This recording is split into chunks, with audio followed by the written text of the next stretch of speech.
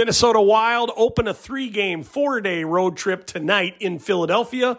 The Wild are 3-2-1. They drop the puck at 6:30, and this is the first game on ESPN+. So make note, streaming only on ESPN+. This is your Wild Minute with Troy.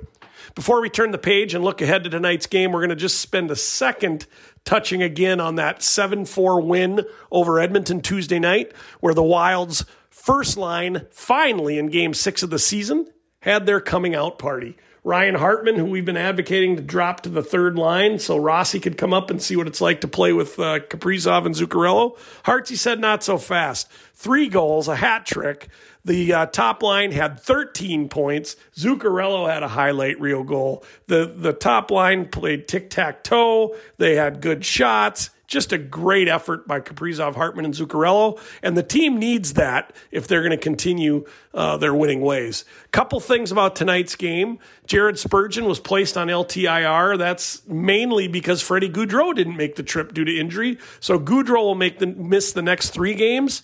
And because of that, for roster moves, they put Jared Spurgeon on the LTIR, which is a slightly bad news because that means we didn't expect him to play on this 3-game road trip, but we thought he might play on the following homestand, and we're not sure that's going to happen. He'll be out at least another 4 to 5 games. Gaudreau is going to miss 3 games. Boldy, who was supposed to make the trip and we were hoping would play probably Sunday in New Jersey, he didn't make the trip. News alert, there are airplanes, there are flights to New York and Newark, but the fact that he didn't make the trip means it's quite uncertain if we'll see Boldy by Sunday night, but for sure we'd expect him on the ensuing home trip or the homestand. So a lot of injuries, a lot of shuffling, thin roster right now, we know this. So what happens is Lettieri moves up to the third line in place of Gaudreau. So that third line that Rossi centers will be Rossi, Foligno, and Lettieri.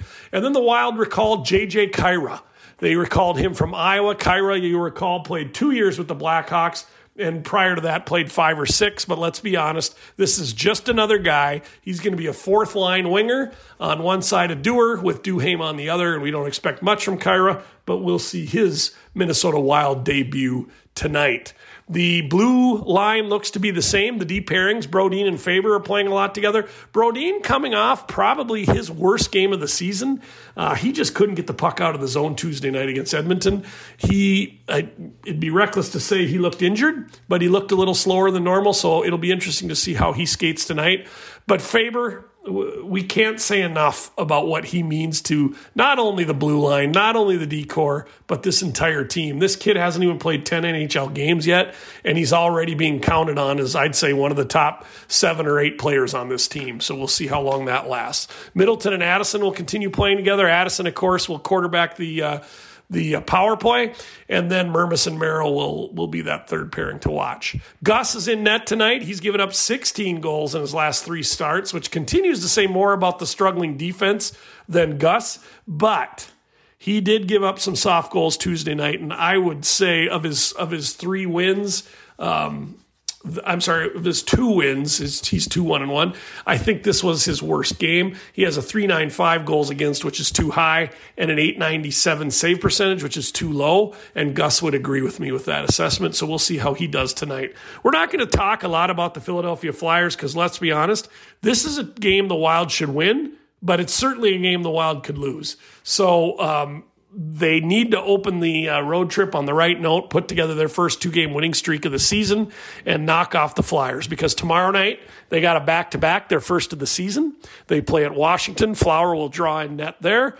And then Sunday afternoon, 4 o'clock, the Wild wrap up their 3-game road trip, playing their 3rd game in 4 days, and they play the New Jersey Devils. And that's going to be an interesting game. If the Wild can somehow string together 2 straight wins on the road, go into New Jersey with a 3-game winning streak, that'd be a fun one to watch because New Jersey with the Hughes brothers, they know how to score. But first things first, Wild at Philadelphia tonight, ESPN+. This isn't on Bally. Don't tune in at 6:30 and wonder where Anthony LaPanta and Wes Walls or Ryan Carter are. This is an ESPN Plus game, and it's one you'll need to catch. on streaming, whether that's Hulu or Disney Plus or ESPN Plus or however you do that. So this is the Wild Minute with Troy. Check us out on Instagram. We have great posts going on all day, every day, all week. Fun stuff. That's Wild Minute Troy. And if you have a question for me that you want I can address on a future podcast, just email me, wildminutewithtroy@gmail.com. Wild at Philadelphia tonight, 6:30, ESPN Plus. We'll talk to you.